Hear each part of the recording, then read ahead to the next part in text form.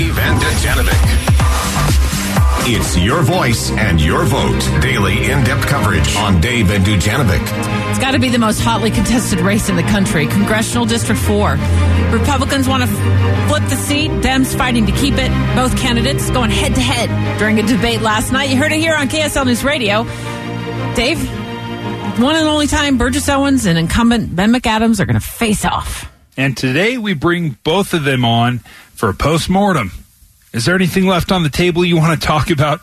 Burgess Owens joins us in just a few minutes, and then we'll hear from Congressman Ben McAdams, in about 20 minutes. We listened to last night's debate, and we do have follow-up questions for both. It's important to remember that this race was won by just 700 votes 2 years ago, less than 700 votes 2 years ago, so the margin's still razor thin. So what did the candidates tackle last night if you missed the debate? Healthcare, like in the confirmation hearings yesterday. Big issue in the debate last night. Representative Ben McAdams said changing the Affordable Care Act and removing healthcare protections during a pandemic is not the right thing to do. Simply saying that you want to protect people with pre-existing conditions is not going to protect them. We have to keep the protections in place right now. And then Burgess Owens brought up the fact that he's a cancer survivor, understands the worry over pre-existing conditions, but said those protections exist without the Affordable Care Act. We have right now already in place an executive order by President Trump, and the Congress has passed laws that said this will be protected. So to bring this up as an issue is using fear. Let's bring on Burgess Owens, Republican candidate for Congress in the 4th District. Thanks so much for joining us, Burgess. Thank you. Looking forward to talking to you guys for sure. Thanks so much for the opportunity. The Affordable Care Act will be heard by the Supreme Court just days after the election. Do you think the court should abolish it, and are you in favor of getting rid of certain protections under the act for pre-existing conditions? Well, first of all, I think in some cases we have a little bit of amnesia in terms of how horrendous most of that was. I mean, we had people being pushed off their policies, no longer going to their doctors, going down only one option in a particular state. So there had to be some serious reforms. Individual mandates, paying for things you don't need to pay for. Those things have already been dealt with. Now it's a matter of fine-tuning it to make sure that those things that were good, like pre-existing conditions. Now, what my opponent understands, he knows that it was passed to protect it in-house. There was also an effort passed in the Senate, and we have an executive order by President Trump.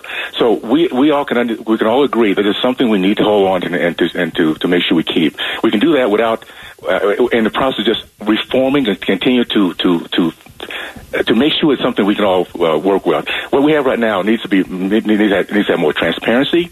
Needs to have how about portability? How about the fact that no matter whether you work for a job or not, that insurance, that policy is yours. You care wherever you go. So whether you're in a business of your own or in another job, so therefore you can truly go after your dreams without having to tie it into whether you have insurance from that if that place has a good insurance or not. So it's a fear tactic. I want people to understand that.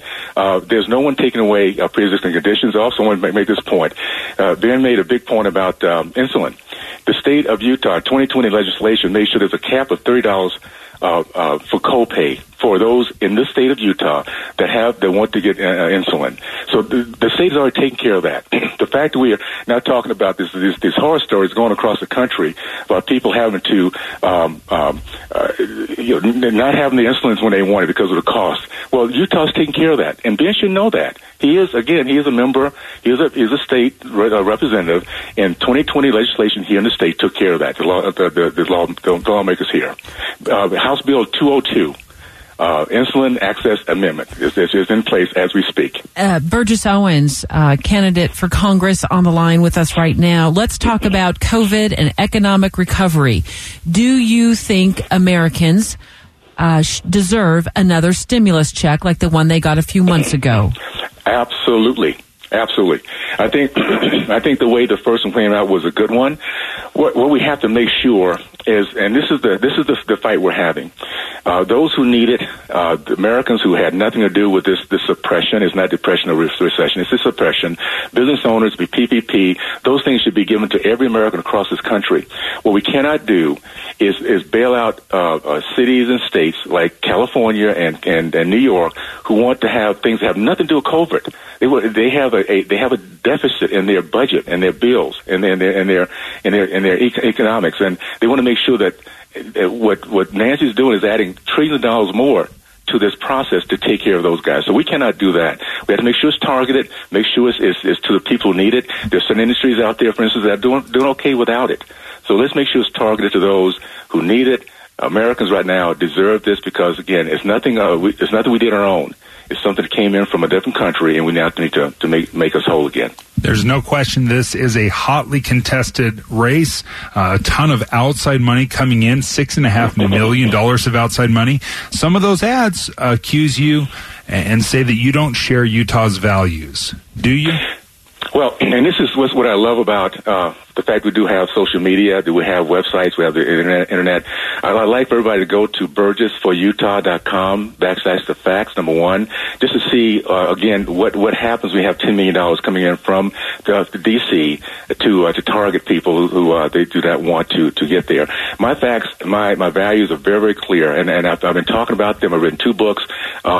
My values are here, and that's why I decided to run for this particular seat, because the values I grew up with are the same values that I want to fight for, and that's a love of a God, country, family, women, and authority. Those things that we all can take for granted here in Utah.